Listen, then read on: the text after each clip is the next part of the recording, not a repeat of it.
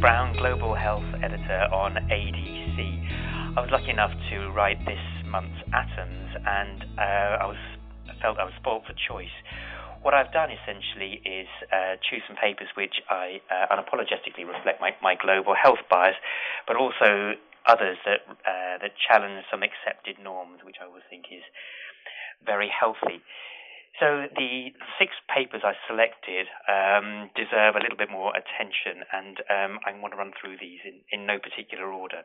The first paper, which is from a global point of view perhaps the most important, is a review of viral hemorrhagic fevers. This is a commissioned paper by Jethro Herberg and colleagues from Imperial, partly focused on last year's Ebola virus epidemic, unsurprisingly, but also reviewing the other members of the viral hemorrhagic fever families. Ebola is a filovirus. The others include Flavii, Bunya, and arenaviruses, and their spectrum of pathological severity is very broad. If there are any lessons at all from last year's Ebola outbreak, there were 2 to my mind. The first was that the global infrastructure was completely unequipped for outbreaks like this, either in terms of prevention or treatment. And the second, of course, is remembering the case reports in the States and the UK, is that any complacency in high-income countries about being immune to VHFs is irrational, particularly in the area of dense intercontinental travel. It's an excellent read, and I highly recommend this piece. On a completely different note, I chose a paper looking at cytomegalovirus and hearing loss in the neonatal period. I remember when the use of antivirals was very controversial in the era when ganciclovir had first been developed. It was at that stage felt to be too susceptible to side effects for it to be used in anything other than severe systemic disease.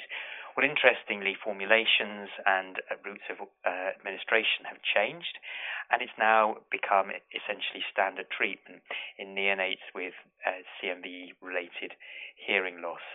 There are oral preparations available, and the treatment course is not too toxic. What's interesting in the observational study from Israel is that it corroborates the previous evidence and shows the degree of reversibility at the milder end of the spectrum, which is reassuring as most babies are likely to be at that end. It's interesting that this is published in parallel with the trials that are currently being undertaken in the UK and elsewhere, and it really adds to the evidence. Again, on another completely different note, is a paper on thromboembolic disease, not a problem that pediatricians are particularly familiar with, and I have to admit I don't think very adept at coping with as a result of little exposure. Our adult colleagues, of course, are much better at managing this as they see much more. So this paper is perhaps a little bit of a wake-up call. So the data set and paper by Biss and colleagues is from a number of UK tertiary centres which is perhaps the biggest series we're likely to see for some time anyway. And it's a collection of cases from the major UK centres, so numerated data likely to be nearly complete. And it points to those children, unsurprisingly, and the higher risk factors. So those who are relatively immobile, such as children with cerebral palsy, those post-surgery, those with malignancy, and also a small number of those with venous malformations and previously unidentified prothrombotic tendencies. So a thought-provoking paper, and as I wrote Atoms, I wondered whether thrombotic tendency screening should be part of the admission procedure for any child over 10 or perhaps teenage. There's no right or wrong answer here, but this paper might stimulate some thought on that. Going back to a more global theme, I chose a paper on neonatal resuscitation, and particularly their Helping Babies Breathe program.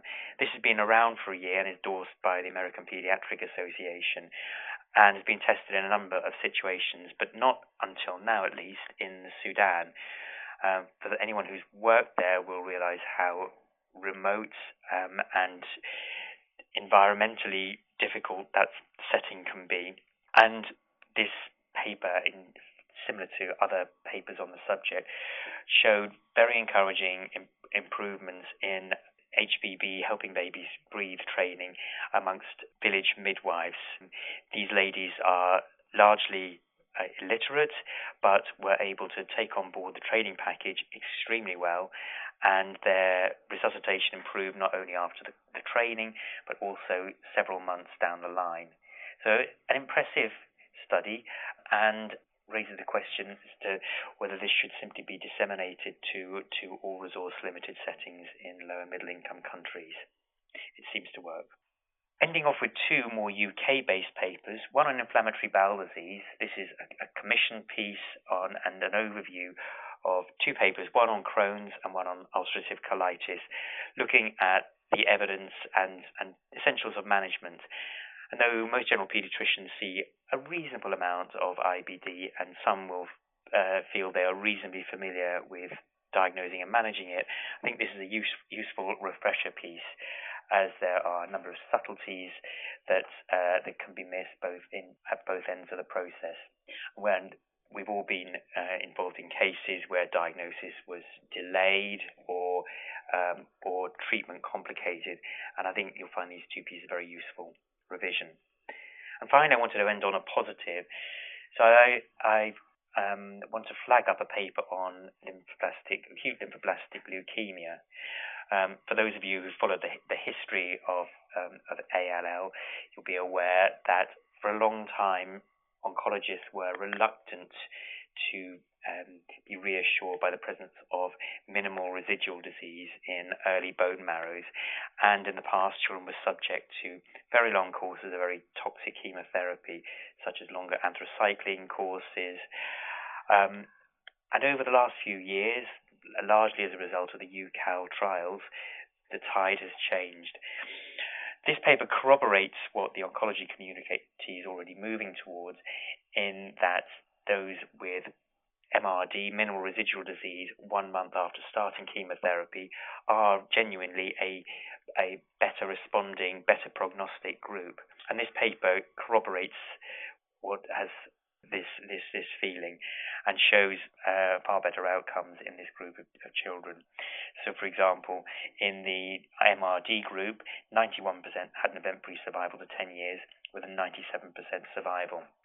So this raises the proposition of saving these children and their families unnecessary stress and potential complications as a result of treatment. I hope you agree that my selection of papers is interesting. Of course, I hope you read the rest of the journal too. Thanks for listening.